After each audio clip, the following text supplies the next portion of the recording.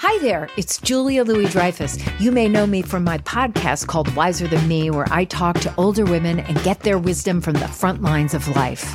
I was amazed by how many people told me our show made them look forward to getting older, which is why I'm here to talk about season 2 of the show. Sally Field, Billie Jean King, Beverly Johnson, Ina Garten, Bonnie Raitt, just to name a few. All hail old women. Wiser Than Me season 2 is out now from Lemonada Media. It's Merriam-Webster's Word of the Day for May 17th.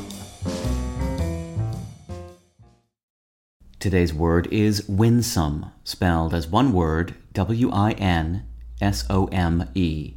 Winsome is an adjective that means generally pleasing and engaging, often because of a childlike charm and innocence. It can also mean, more broadly, cheerful or lighthearted. Here's the word used in a sentence from the Los Angeles Times by Katie Walsh.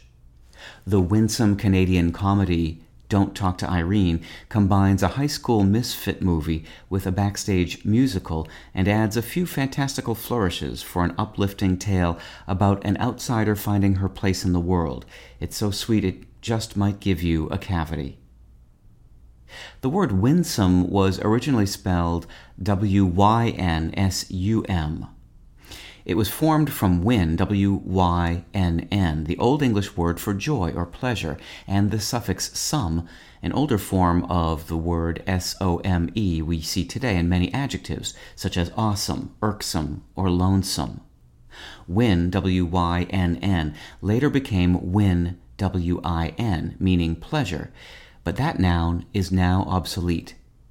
We do, however, use another word that has a pleasing connection and is related, albeit distantly, to winsome, winning, meaning tending to please or delight, as in a winning smile or winning ways.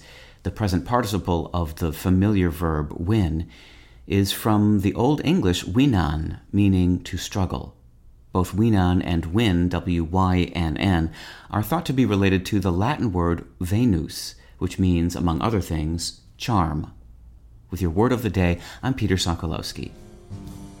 Visit Merriam-Webster.com today for definitions, wordplay, and trending word lookups.